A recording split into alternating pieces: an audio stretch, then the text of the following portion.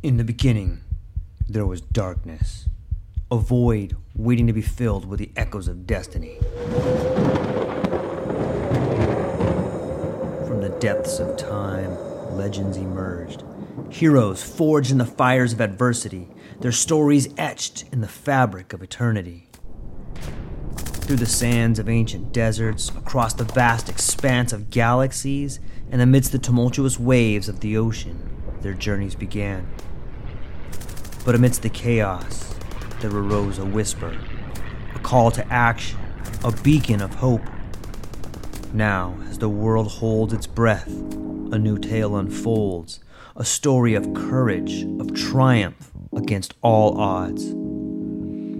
Join us as we delve into the depths of imagination, as we embark on a journey beyond the realms of possibility. For in every tale lies a lesson, in every legend a truth waiting to be discovered.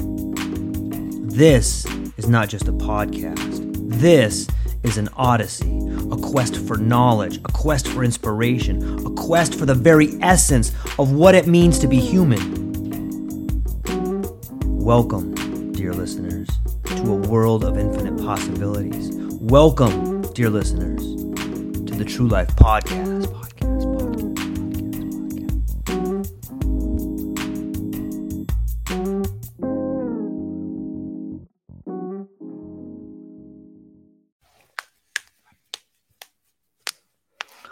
Ladies and gentlemen, welcome back to True Life Podcast. I hope everybody's having a beautiful day. I hope you got to wake up next to the person that you're in love with. I hope the sun is shining, birds are singing. I got a great show for you today. Gentlemen, him and I have been trying to connect for a little bit. We finally made it happen. The one and only Erik Horbacz, entrepreneur, investor, currently building and researching environments around the creator economy, Web3, AI, and psychedelics. He is the co-founder and chairman of the Avenue Agency, member of Abundance 360, co-producer of the incredible podcast Chatting with Candace, a board member advisor of the Entrepreneurs Organization, RDU, the Warder Institute of Conscious and Psychedelic Research, Operation Rescue Children, and various other organizations and startup. Erik, thank you so much for being here today, my friend. How are you? I am delighted to be here. Thank you so much for having me. Yeah, man, the pleasure's all mine. I've been wanting to talk to you for quite some time. It seems to me that you have developed this set of skills that is not only intriguing to me, but it seems like what you're doing is kind of this whole foundation for this change that we see going forward. This idea of Web3, the creator economy, psychedelics. Like, it just seems to me that you're on the foundation of so many cool things. I was wondering if you could maybe start with a little bit of a background to say how you got involved in all these things. Curiosity. So I started off entrepreneur journey in restaurants, actually. And that led me to trying to understand social spaces. And we built some technology around gaming in social spaces. And so I went from like restaurants into the tech world. And then throughout that journey, like obsessed with technology. I really enjoyed blockchain technology. We were building out like mobile games. So like back in 2017, 18-ish, we were just toying around with the play to earn ideas, especially for like social spaces, because it could be used for a lot of cool things in a social space, like a restaurant. So I think like esports, but bringing that into like a more real world setting. And then from there, I've done a lot of weird and interesting things with different like states of consciousness. So always exploring different states of consciousness. Back in 2018, my wife and I did this thing called Biocybernaut Institute. Wow. It's a neurofeedback center. Okay. And what it is like you sit in this black box, and inside this box, you're listening to your own brainwaves. You're in there for 7 days. You're in and out. Yeah, you're in and out working with a trainer, and you go to sleep at night. And you go back in and you listen to your brainwaves, and it gives you meditations and certain things to do with your mind. And that had led me to blockchain, kind of like putting on more of the investor hat. I'm a way better investor than I am an entrepreneur, I find. And making the decision to just follow anything that I'm curious about. And that has been exactly what you just mentioned, the psychedelics, Web3, creator economy, AI, trying to see like where all these things meet towards a more compelling future. I had my first son in 2019 at the end Dude, of congratulations, man. So stoked for you, bro. Nice. and that will rock your world. And then especially like if you're already a builder or an investor or someone that's trying to live very intentionally, it's like, holy shit, okay, I'm just like ushering this consciousness into the world, and here it is. Like now you're really paying attention, like what's going on, what are we bringing them into? So it's like a lot of like what kind of energy, time, money, energy, like really investing and putting these things into places that matter. Yeah, man, that's amazing to me. I think that okay, so this crosses this Rubicon of ideas and technology. I'm gonna man, it's hard for me to think about. Okay, I'm gonna take us way back to the ancient Greeks right here, Eric. I'm gonna read you this passage about the world in which letters and language was given to humankind. I'm gonna read this passage from Plato, and then I'm gonna get your interpretation about it. Okay, it has to do with language right here. So let me grab my book. Okay, right. So this is from Famous, which is, one of the books in Plato's Republic, or one of his great works right there. It would take a long time to repeat all that Famous said to Thuth in praise or blame of the various arts. But when they came to letters, this said Thuth will make the Egyptians wiser and give them better memories. It is a specific both for the memory and for the wit. Famous replied, O most ingenious Thuth, the parent or inventor of an art is not always the best judge of the utility or inutility of his own inventions to the users of them. And in this instance, you who are the father of letters, from a paternal love of your own children, have been led to attribute to them a quality which they cannot have. For this discovery of yours will create forgetfulness in the learners' souls, because they will not use their memories. They will trust to the external written characters and not remember of themselves. The specific which you have discovered is an aid not to memory, but to reminiscence. And you give your disciples not truth, but only the semblance of truth. They will be hearers of many things and will have learned nothing. They will appear to be omniscient and will generally know nothing.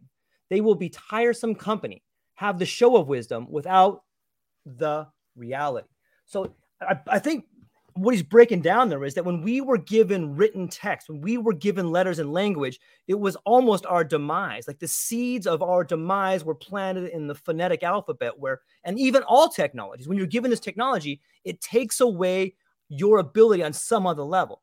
And I'm just curious I'm kind of going in depth right here. So bear with me. I'm going to get to this point right here. So if we use this as a stepping stone, and we can agree with the premise that when we provide people with a technology, it causes that normal muscle to atrophy, whether it's language and memory, or whether it's whatever technology we're introducing.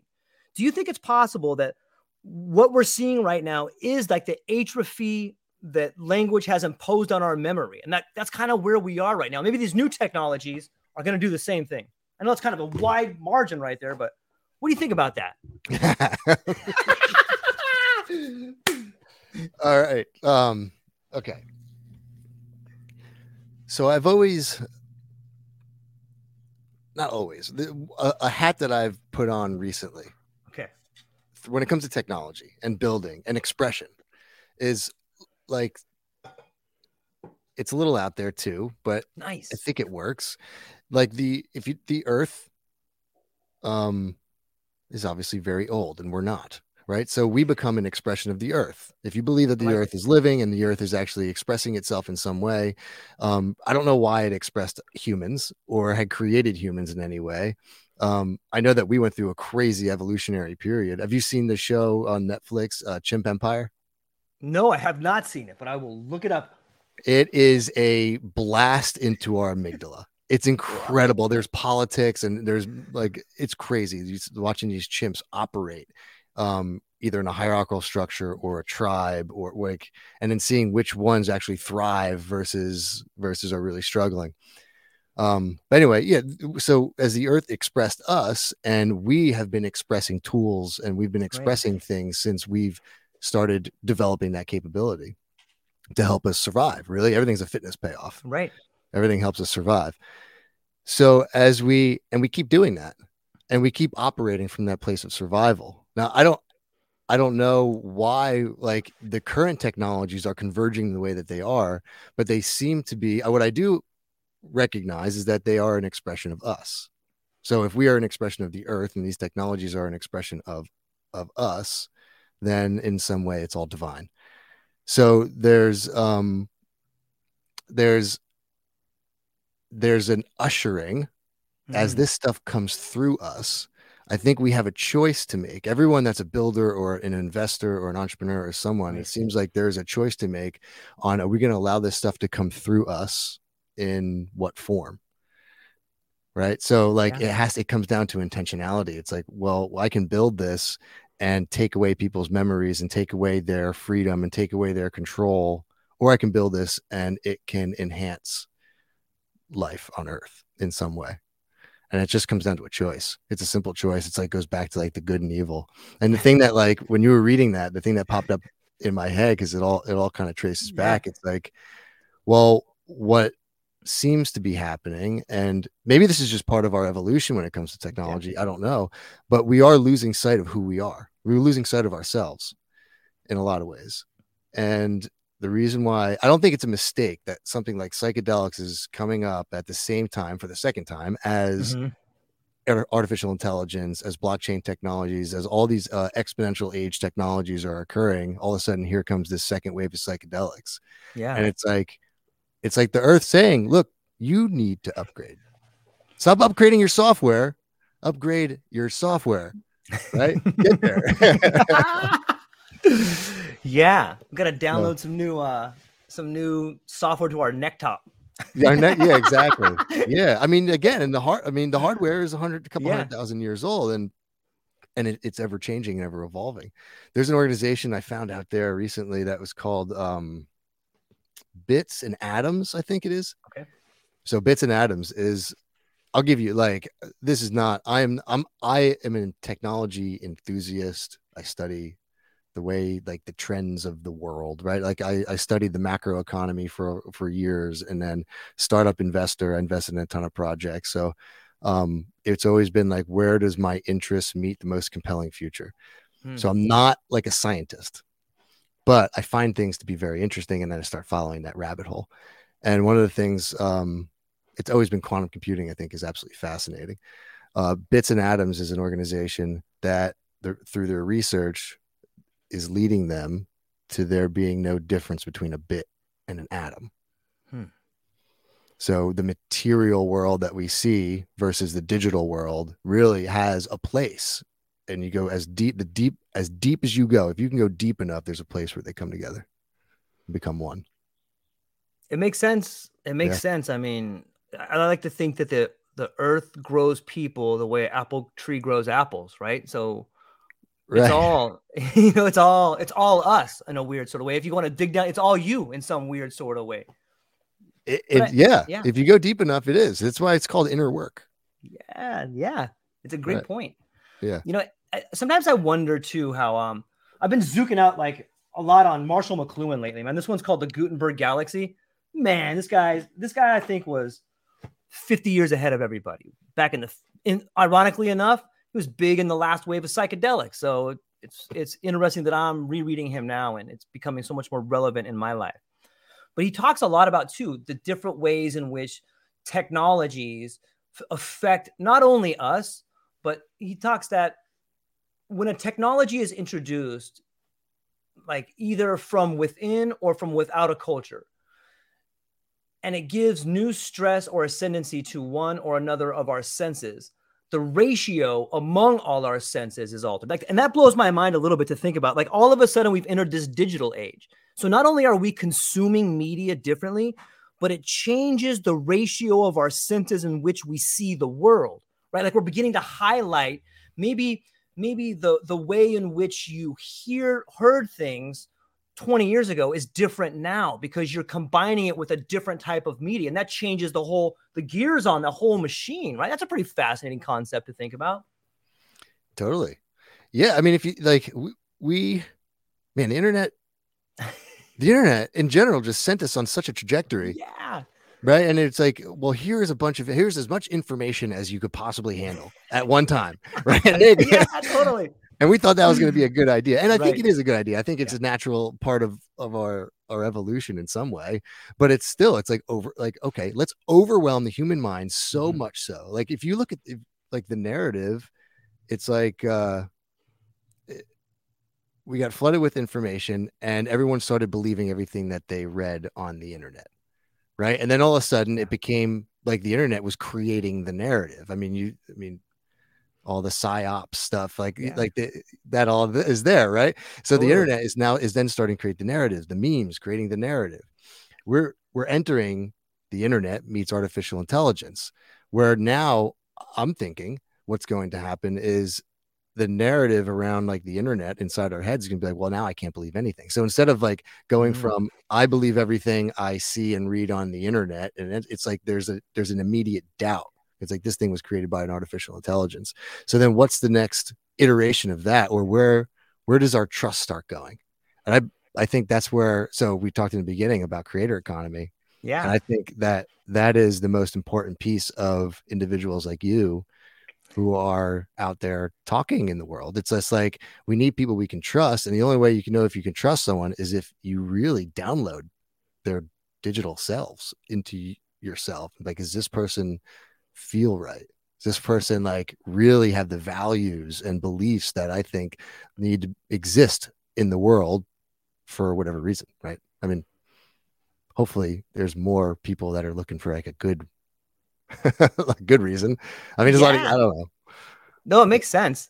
I'm curious to get into that idea. Like when you look, so I noticed too that when you wrote AI in your bio, you used lowercase. Was that like a message to say that I think that AI is not as big as we think it is? You caught that. I don't honestly, it was like I don't know the right way to do it. Yeah, me neither. And to me, it feels like a lowercase. Okay. Right? It Yeah, just I agree. felt like a lowercase. Like I don't know why everyone keeps putting it Yeah. in like uppercase. It just didn't make any sense. Like we made it. Yeah. Like it was an expression of us, and it's like it's art, right? Like the artist is the uppercase, the Right. art is the lowercase, and then sooner, maybe it'll become conscious one day, and we can have that Yeah. conversation on when I'll start uppercasing my A's. I love it, man. Anybody listening to this, you should always go AI lowercase. Like it's Junior. Hey, Junior, come over here. You know what I mean? But it's fascinating to think about. So if we get back into this idea of the creator economy, and as someone who has begun to build the lattice around it, I'm curious what you foresee happening. In my mind, it seems like the live format is the one thing that really authenticates you. It's like the stream of consciousness is its own heightened state of awareness. You're here, you're present. And if we look back to, the Sufi poets, or we look at psychedelics, or we even look at the people we love in our life, it's that immediate conversation between you and me here and now that really has the juice. Is that something that's going to be incorporated into and be purposeful for the creator economy? Yeah, I hope so. I think it's the only way to do it. And I find it wild that we don't have presidential campaigns and debates on podcasts. I mean, it's just because, like you said, it's authenticity, and you're not going to get the authentic version of somebody when they're sitting up on a stage getting asked very specific questions and then waiting for an answer. Like you're going to get the authentic version of them when they're in a dialogue with somebody, and that's the way. It's just the way it needs to happen. So yeah, I think that the real big challenge there is that it's still the same problem, that there's so much content, and it's like who do you trust, and are they going straight to the source? But we'll get there. And I think that's where Web3 can come in and start validating certain things. But yeah, in the end, I do think that authenticity is the most important part of the creator economy moving forward.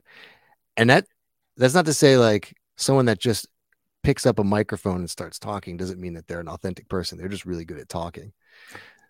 Right? It's just that doesn't mean that they're integral to, like, when we use like the psychedelic work, it's like, let's sort out the stuff that I'm not in order to get down to the stuff that I am, and then let me express that stuff.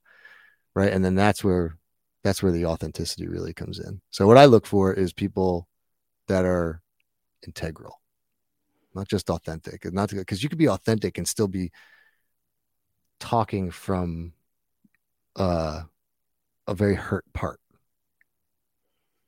right? And it's still authentically your body and you, but it's not integral. It's not the not hurt part. It's not the magic part, right? Yeah, it's true.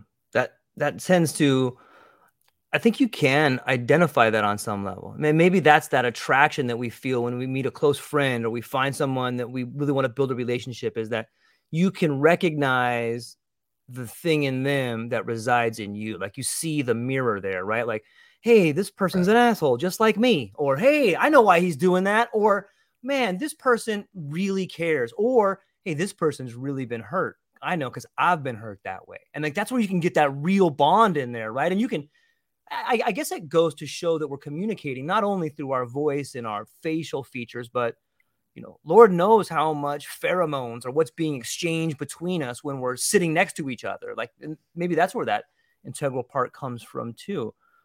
I guess. Yeah. What do you think? I think it's part of the gifts. Like someone that's had, and I know this, like, or my wife is a perfect example. She had a lot of challenging situations growing up that created an automatic response in her where she can smell bullshit way better than I can. She's just like the queen of smelling bullshit on anybody. And it's not just any bullshit. It's not like someone that's just lying or something like that, but it's more like, are they coming from them? Right? Or is there something else that's stirring up? And sometimes she can't even identify and she'll bring it up. I'm like, babe, like, okay, you got that sense. That's good. Appreciate that. Love that part. Right. Because it's part of the gift. I don't know how to recreate. I mean, man, if we can use technology to recreate something like that, that'd be really good. But then again, it's like, well, that's why humans, that's part of the special magic of being human. And I do think that in person, I mean, this is fine. Like, this is okay. Like, I'm getting a pretty good sense of you, but it's not, in person is just so much better. Cause like, there's energy, that energy connect. But then you get into quantum stuff and it's like, well, do we really need that? Right. Yeah, I think that one of my favorite authors from like the olden times, one of my favorite authors in the world of religious studies is Mircea Eliade. And he talks about this idea of like the felt presence of the other, and sometimes you can really feel it like on a high dose psilocybin trip or in any heightened state of awareness, being next to somebody, you really begin to have a truer understanding of who they are. And I'm hopeful that maybe one day we will be able to feel that felt presence of the other through the internet. Maybe that comes through some of the ideas in gaming we're doing now. Erik, I talked to this gentleman from I'm going to butcher the name of this school, and I'm so sorry. It's Maastricht University in Amsterdam. And he is studying the effects of DMT in gaming and talking about creating new games where, and the way he describes it is so awesome. Zeus, if you're listening, I love you, buddy. It comes down to this idea of, he says, you may have to take a psychedelic to prepare your brain for the immersive experience. So my question to you is, would you take a psychedelic in order to prepare your brain for an incredible new game?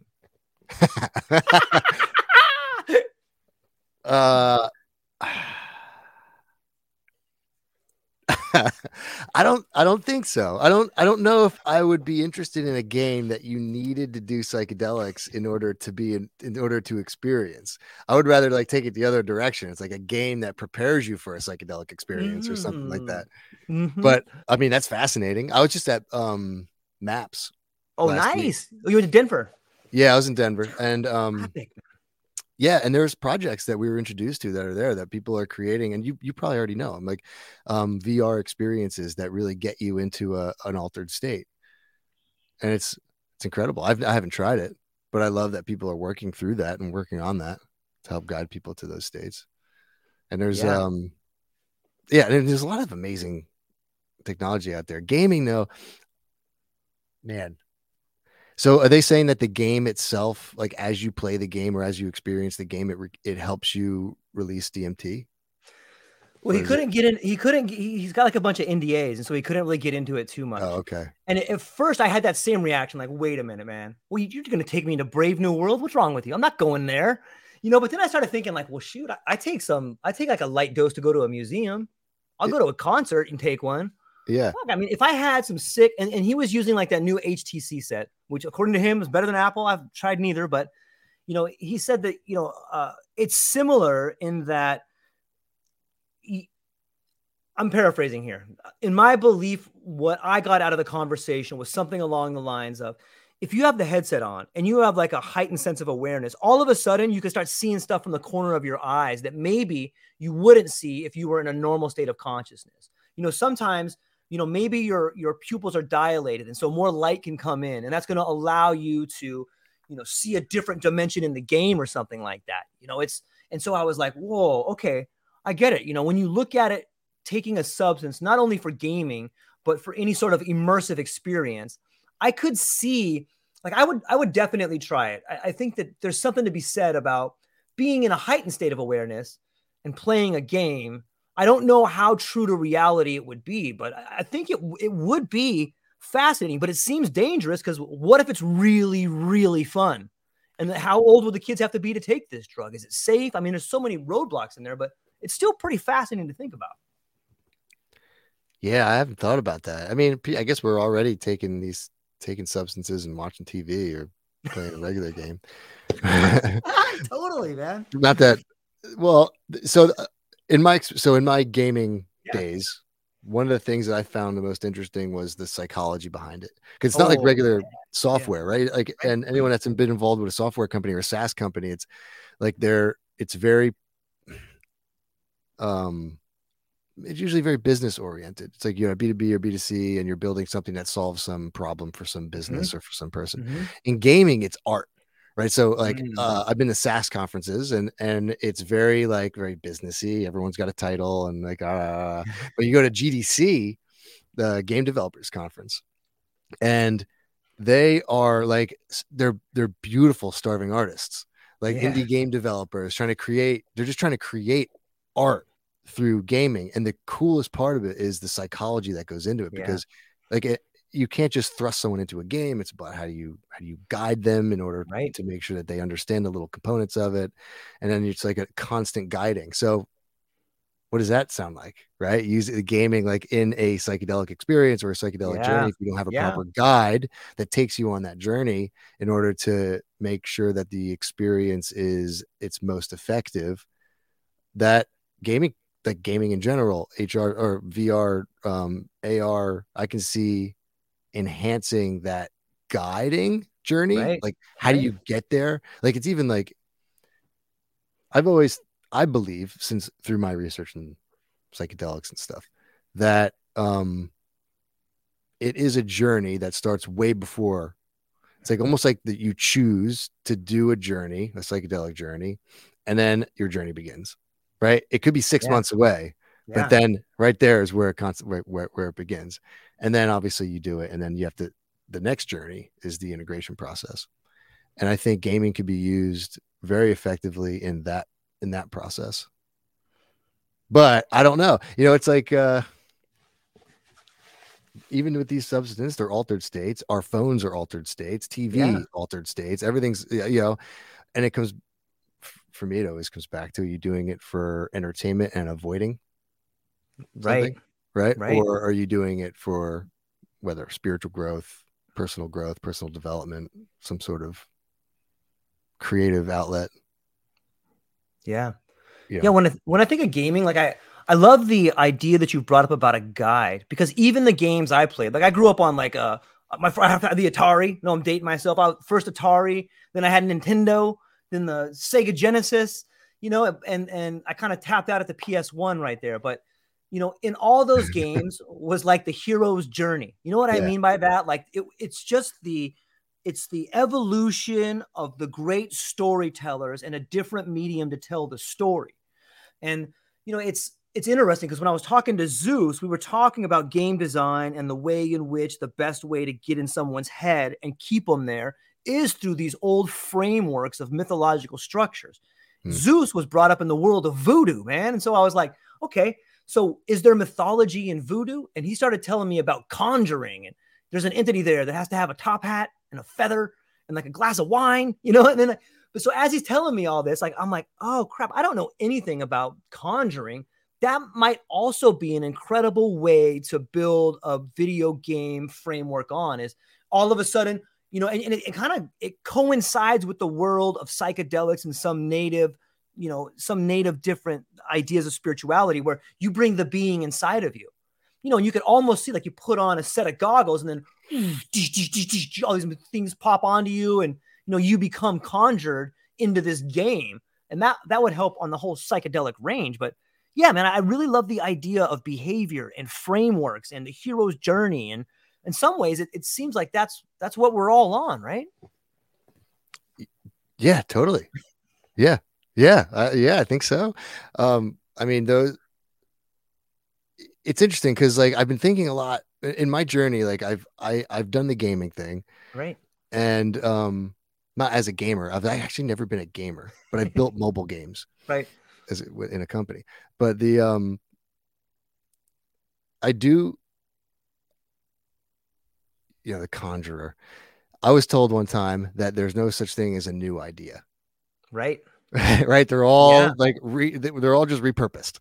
Right. Right. We're all just keep going. So all these things that are coming through us have all happened just in a different flavor. Yeah.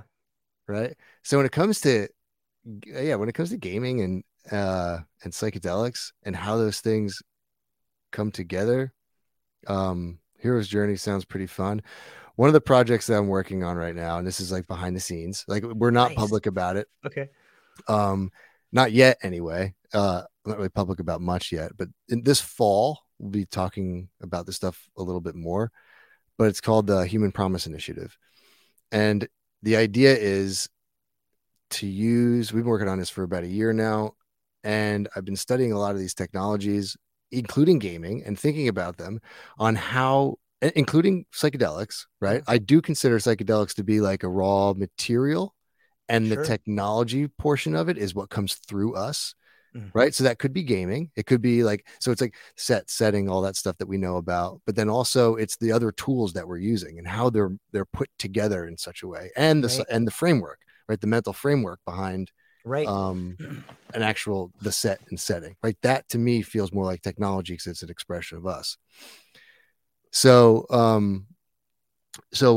what we've been studying and creating is we're going to do a summit in 2024 where we're bringing together all the technologies, artificial intelligence, Web3, psychedelics, trying to discover how they can be interchangeably used and converged in order to do what feels like to us and through some of our teachers to be the highest good, the highest purpose for humanity and the earth.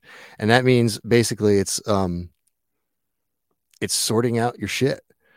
Right. It's like, how can all this stuff be used to sort yourself out, right, and be more of the, like we talked about before, not the authentic version of you, but the integral version of you. And that, which leads to more people in the creator economy and Web3, like all that stuff comes together. But the project itself is called the Human Promise Initiative.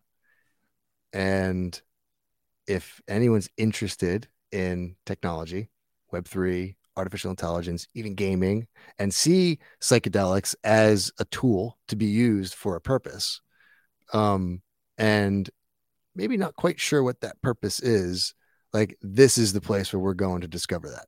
And it's like a mastermind type of thing. But it's coming out next. We'll be figuring it out next year. I have a link tree on my socials, and if anyone's interested, just follow my socials. Like on Twitter, I'm not on Twitter very often. I'm not on social media very often. I am going to start in the fall when these projects start launching. But there's some really fun stuff going on in the psychedelic world and technology, and we're going to be on the forefront of it for sure, no doubt. I don't know.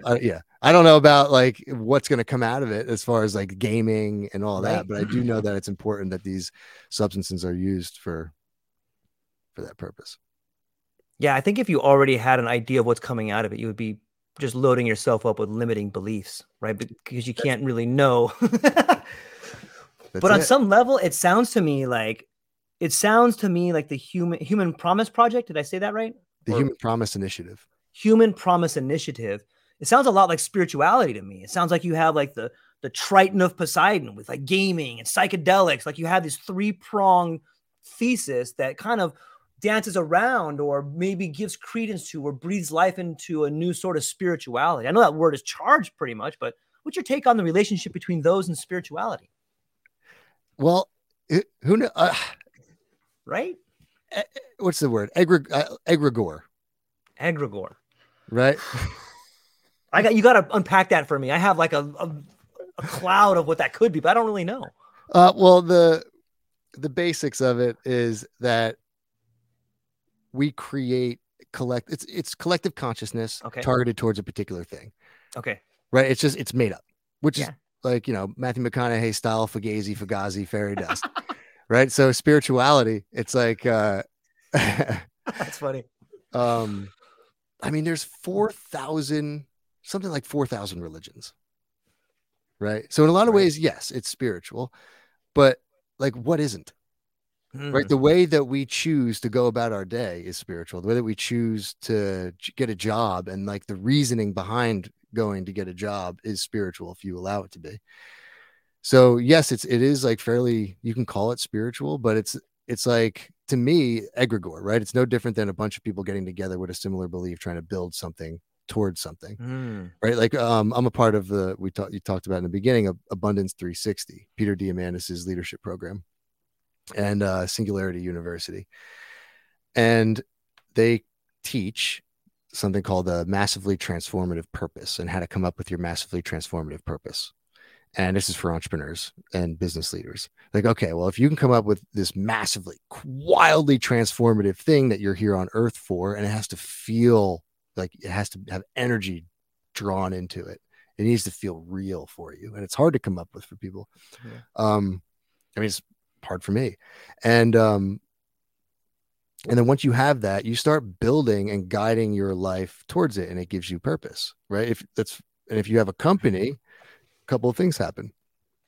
One is you have someone talking about the purpose of the company, and when they're public about it, more people will funnel in and be like, okay, that interests me, because you're hitting on something that's like a curiosity button to people. And then an audience starts forming. And then from there, a community starts forming. Like psychedelics has done this on its own. Like you see communities forming around the substance, right? Which to me, it's like the sacred calf, like the golden calf. Like, I think you got to be a little bit careful around building communities around a substance. Like what is the spirituality here? Like, are you really like, what are you here to worship? We've been told this story before. Ideas aren't new, right? Right. They've happened before. So, so I think you got to be careful with the golden calf thing. But, so massively transformative purpose. Someone expresses it. An audience starts forming. You see this creator economy. Audience starts forming. From that audience, a community starts building. From that audience, there's very skilled people that are not just skilled in what they're doing, but super interested in your mission. So then you have staff on demand. There, include Web3, right? That's how a lot of like the Web3 stuff kicks in. Staff on demand, meaning you have a pool of humans that have some skill that could be used to insert into your mission in such a way that makes sense. Peter Diamandis teaches having a moonshot, right? You have a purpose, and the moonshot is something that's fairly achievable, almost achievable. It's like, this thing's wild and out of control, but here's metrics behind it, and it can actually be done. So then you convince people like, yeah, this thing can really be done, and more people start following it, and more people start following it, and then you get skilled people on it.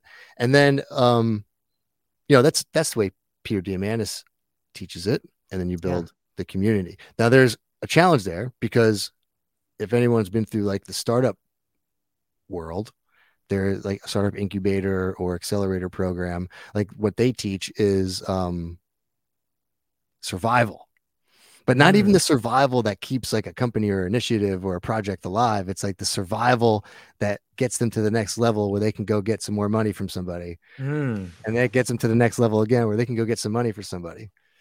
So this whole thing converges at like a new, like bootstrapping type of world where the survival activities are really just cash flows feeding a community, Mm-hmm.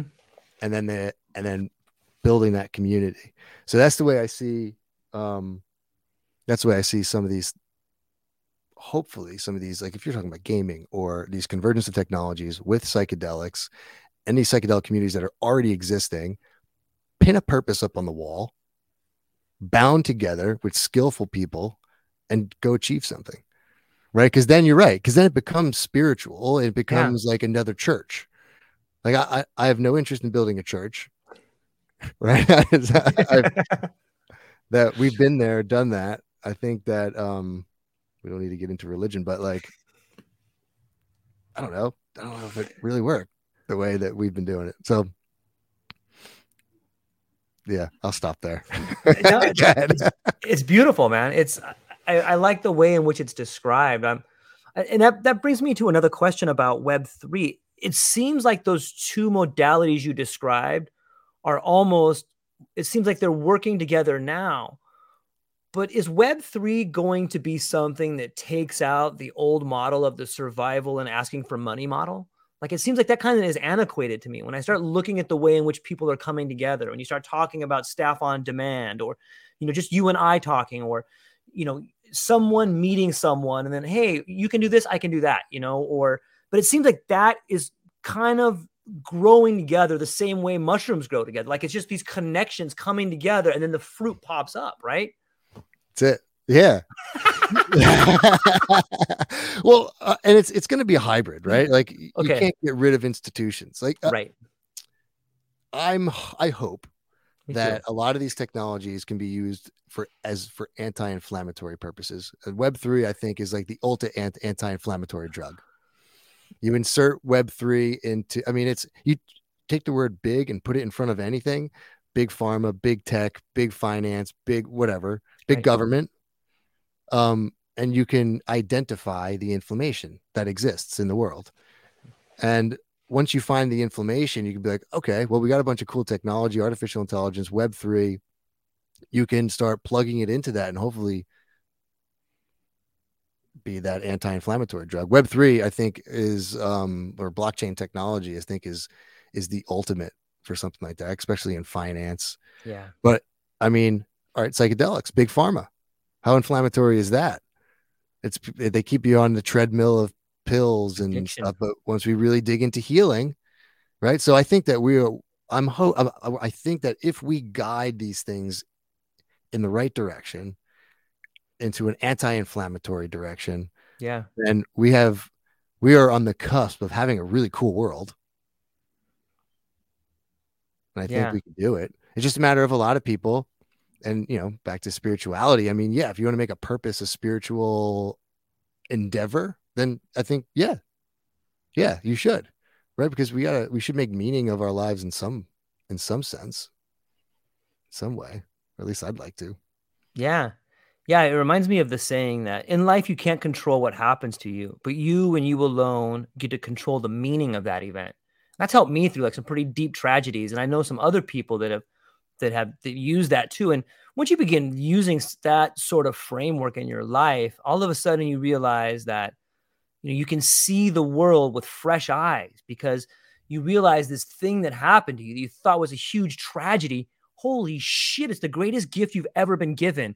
And you've just figured out that it's a tool. You've just figured out that this thing that hurt you so bad has actually given you the strength to go through anything, because nothing can hurt you as bad as that thing did. So now you have like this power behind you, and when we start talking about meaning and purpose, I think those are beautiful ways in which to begin looking at yourself through the mirror. And then once you do that, you can start seeing other people's purpose, or allowing you to help them with their meaning. And then that helps everything grow in a way. And when I think about it, I love the idea of the big and inflammatory. When I see psychedelics and big pharma, I see a Trojan horse. When you see the idea of psychedelics weaving their way through the bloodstream of pharmaceutical industries, what you see it is going in there and rooting out all like the negative stuff. There's a lot, like for so long, doctors in our world, they no longer took the medicine that they were giving to people. Like no doctor is going to take a bunch of Suboxone and then give it to somebody who's a heroin addict, right? But if you're going to take ayahuasca, or if you're going to take some mushrooms, the chances that you take them by yourself are probably not as good as taking them with a friend for the first time. And a friend is kind of like a doctor, but I think that sort of idea is permeating the inflammation of the pharmaceutical industry. A lot of doctors now are like, yeah, I should probably try this before I do it. And like that only goes so far before it becomes systemic, but I've never heard the idea before, man. You're really good at pointing that kind of stuff out. It's probably why you're so successful, man. Yeah. And like I said, I was just at MAP. So the whole doctor, it was wild how, medical I felt. Yeah, it was like there was tons of good spiritual stuff. There's tons of personal development, but the people I talked to were very medical. Like they're interested in the medical application of it. And like I do believe that psychedelics is best done in a community setting. And I do think that they are working their way. Man, it pains me to think about how the institutional players are just, and I watch it. I'm seeing it happen in real life. I went to an investor meetup at MAPS, VCs and everything, but like they are coming at it with the same hat that they've always had on it, which is I have to take ROI back to my investors, right? And they're only looking at the ROI as cash, and like not only that, but like and this is everywhere. It's across media and everything. Like there's a big focus in anxiety, depression, and these things are like, of course, please, like let's try and figure out how we can use these substances and solve those problems. But those problems are also symptoms of something much bigger, right? Like there's like depression, anxiety, that's a symptom. And right now we're focused entirely on profiting off of that symptom. In my perspective of MAPS and the industry, and so far as it's going, and I hope it doesn't keep going in that direction, but it doesn't feel good to me. It feels more like let's try and point in another direction and say, well, let's use these for this because this thing right here solves all these other problems. And unfortunately,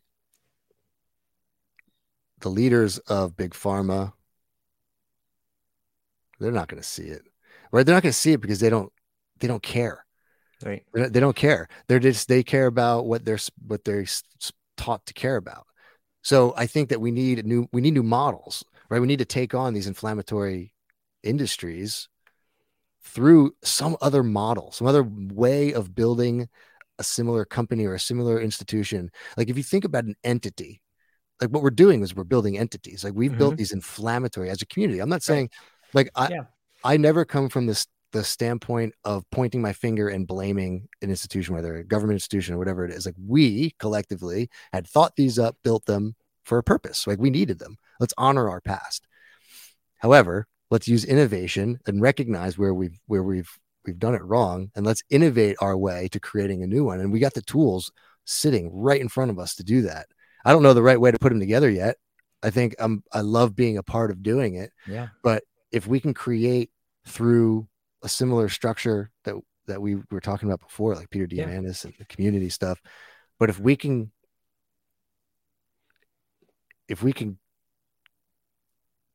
create more decentralized versions in some way without sounding like utopian, like it can be done in a hybrid model where you have people that believe in what you're doing and building the pharmaceutical company the way it's supposed to, supporting each other, where like doctors are willing to take the medicine. Cause I don't, how many doctors out there are prescribing medicine they're not willing to take themselves? Like it's garbage. Yeah. And then the other piece of that, I would say, then this is kind of like a word of caution to psychedelic communities almost. Through my research and experience so far, talking to doctors and people that have been working with these medicines for 50 years, it's obvious to me that it's not a panacea, right? You're not going to, like, psychedelics aren't going to solve everything. And we've heard that before, but at the same sense, like if I broke my leg, I'm not going to go to a doctor and go get penicillin. right? It's like it's the same concept, I believe, in psychedelics. This is why we have like shamans or practitioners, psychologists, people that have been studying the brains, people that study all that stuff. It's important that they do that work so we better understand, not just on a spiritual level, because I do think we need you need the whole body, right? You need the spiritual body and everything. But I see a lot of people throwing heroes dose at, like, some very specific depression or anxiety or fear. And sure, it might do relief, like some relief might come out of it, like the pressure cooker, kind of like, okay, let Right. me just get a little relief. But it kicks back into gear. And sometimes it kicks back into gear a lot stronger than before. And it's because, like, it's people need, we need more elders. Like, we need more people out there Mm, that are studying the neuroscience and the chemistry and everything that's going on in the mind, but then also teamed up with the elders of the community that are like, yeah, they've been experiencing in and out of interdimensional, like, you name it, like, worlds for a long time, and like deep inside the human psyche and deep inside, like, the quantum world inside a human being, and understanding like the molecular, how it all connects. If we had that and some more stories around, like, some more science that's more specific towards, like, towards a specific disease or an ailment, a mental ailment or whatever it is, I think we can target, using psychedelics, those things much more clearly, rather than giving penicillin to a broken leg. Does that make sense? yeah, totally. It it brings me back to this idea. I'm going to try to tie the ideas of psychedelics that you just spoke about to quantum computing. We don't really have the tools to measure what the fuck is going on, and that's a huge problem. You know what I mean? Like, we can measure things with science, but we don't have the language to explain the actual observation, right? There's a lot of subjective things that happen. And when I use language as a tool, you may see that tool as something else, or you may not understand the way I'm using that tool, or I may not be explaining that tool the right way. But I think that we can't allow the subjectivity to not be measured. We just don't have the tool to do it yet. Like, we don't really know what's happening, but we believe it's working. Maybe that's enough. I mean, maybe placebo tied with psychedelics equals a panacea. Ah, You know what I mean? Like, it's in the quantum. Yeah, you're right. But yeah. we have to get there, right? Humans have to Yeah. get there, Right. Right. right? And it's a dangerous thing, man. I was in Sure. because, like, you can have a belief, but if it's not rooted Right. in, like, in, like, authentically you, like, I can have a belief and then manifest, whatever it is, but it's rooted in grief and pain and greed, Mm, right? And then yeah. I'm still finding myself in like a cesspool of stuff, Sure. right? Like, small business owners find themselves there all the time. Like, they create this thing, and they literally, they created it, they manifested it, but it's coming from a place of scarcity and greed. Mm. And then they find themselves in a decade of depression because of the place that it all came from. And I think that Mm. yeah. So I never thought about it like that. Wow. you're talking about cultural, like, trying to guide a cultural belief towards something. I think, yeah, we can Yeah. get there someday, but I mean, we got a lot of baggage, We do. I guess, people, like, I don't know. Yeah. What do you, Eric, like, so as someone who's in the investor community and understands startups, it seems to me that cannabis went the way of a lot of companies. Let me just say it like this. It seems that in the world of psychedelics, a lot of the startups are failing. Is that because they're rooted in trying to get ROI the old fashioned way? Or it just seems like there's a pattern. You take a psychedelic company, it fails. Take a psychedelic company, it fails, right? I What think, do you attribute that to? I think you nailed it. I think, I mean, startups are wild. Like, Right. they that's what they do. They fail. I mean, the founders tie their identity to them, and then when they're not doing so, like the first time they're not doing so well, your identity goes down with the company, right? And then Ah. that becomes depression. Like, that's like the Mm, burnout stage of an entrepreneur. And this is why like, having a why, have a really strong purpose is important, because you get through those down spots. If you're doing it just for money, then you're going to get depressed. Like, it's not going to be that fun. Now, psychedelics, yeah, well, one, it's illegal. So that makes it hard. There's that. There's that. Yeah. Yeah. But I guess we will see more and more coming out, and I've seen them. Like I was sitting just at Maps. I was pitched. Some guy had microdosing, like little packaged microdosing things, and he did a really cool way of putting it together. It's like a little lozenger, and it was each little one was, I think, 1/4 of a gram of psilocybin in there. And he packaged it really nice. And who knows? Like maybe when it's legal and he can start selling it, then he'll do well. But yeah, first we need legislation. And I don't. Right.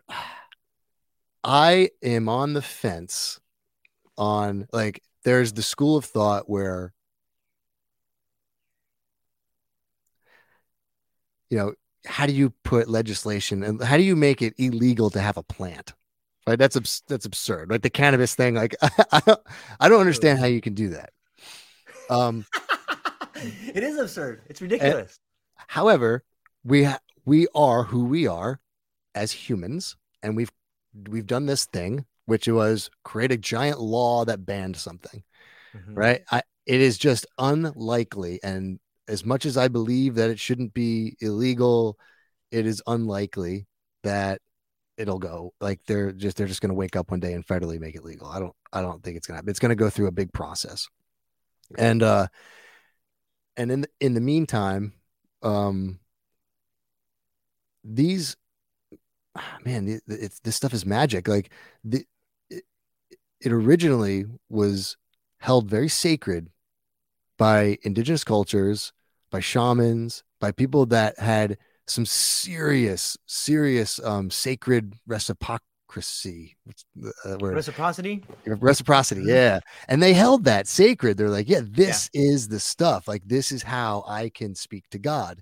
This is how I can speak to my soul. This is how I can really navigate the world. And they become priests. They become, whatever. That's kind of the way.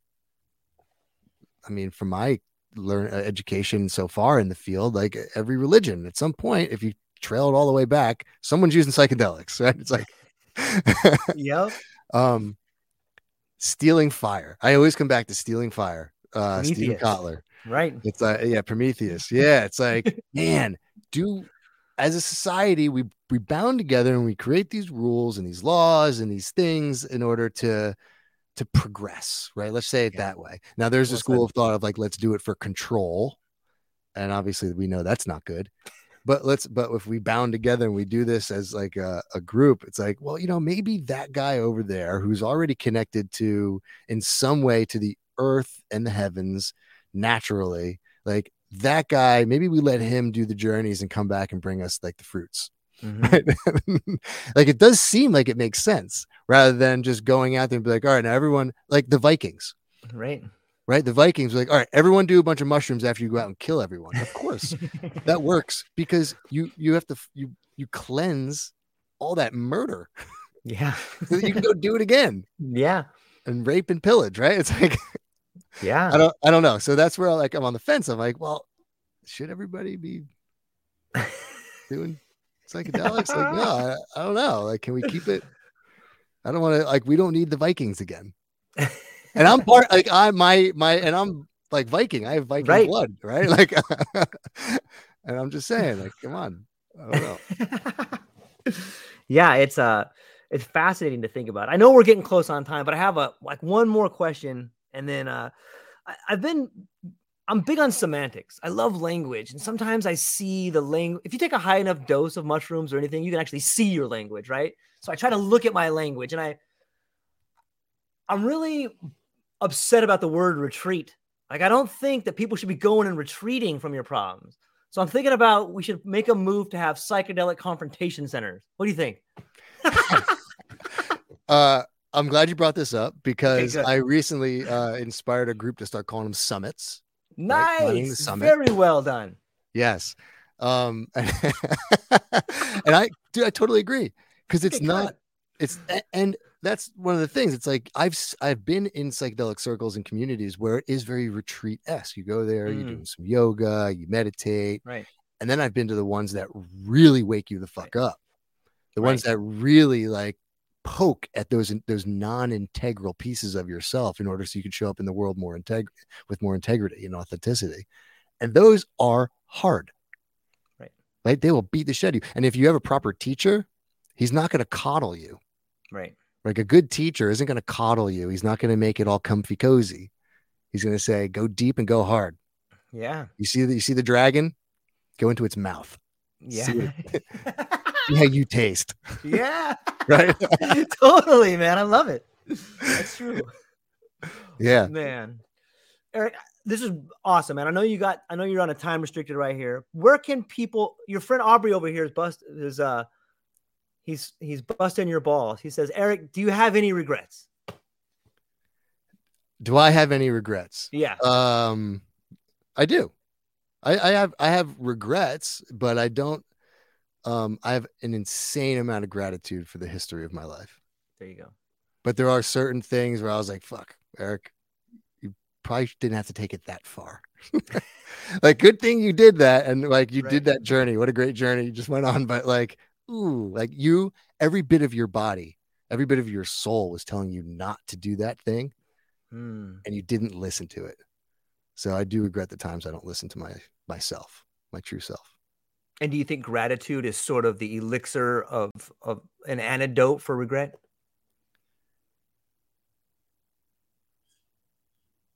An antidote for regret? I think it'll help sort through true regret versus false regret. Waters it down a little bit. Yeah. Kind of makes it pass through the system. Yeah. And it's just an essential for looking at the history of your life. Yeah. Absolutely essential. Yeah.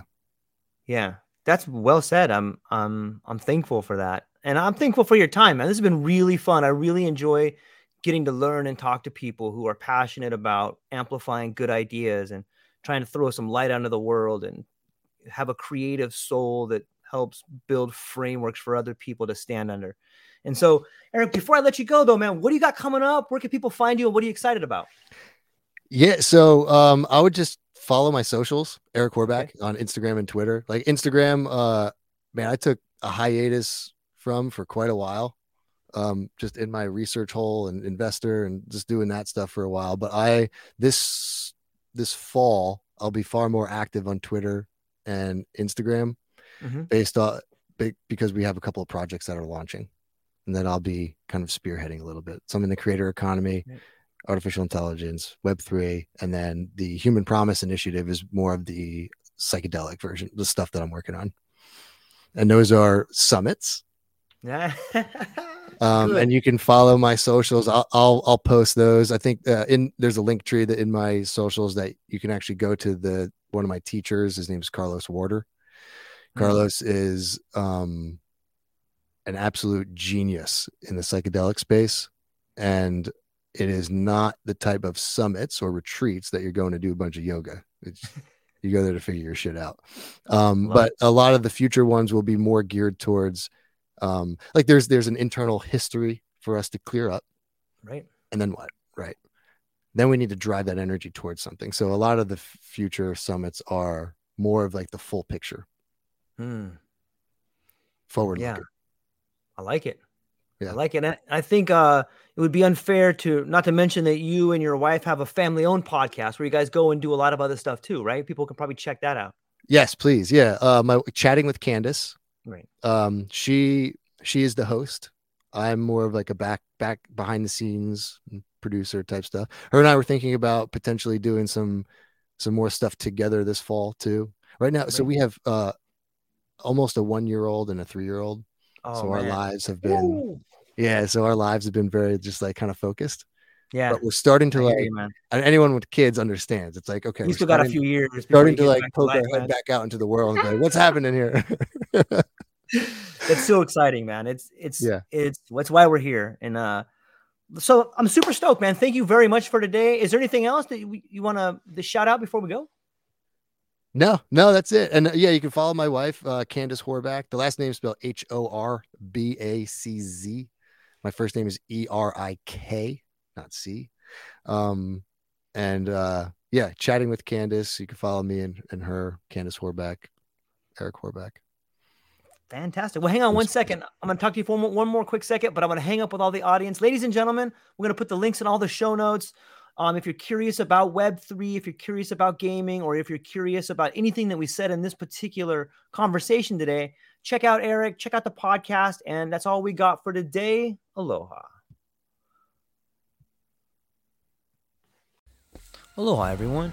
Thanks for taking a moment to hang out with me in the True Life Podcast. I truly appreciate it. If you're taking some time to listen to this, whether it's your first podcast with me or you've been with me the whole way, I truly want to say thank you from the bottom of my heart.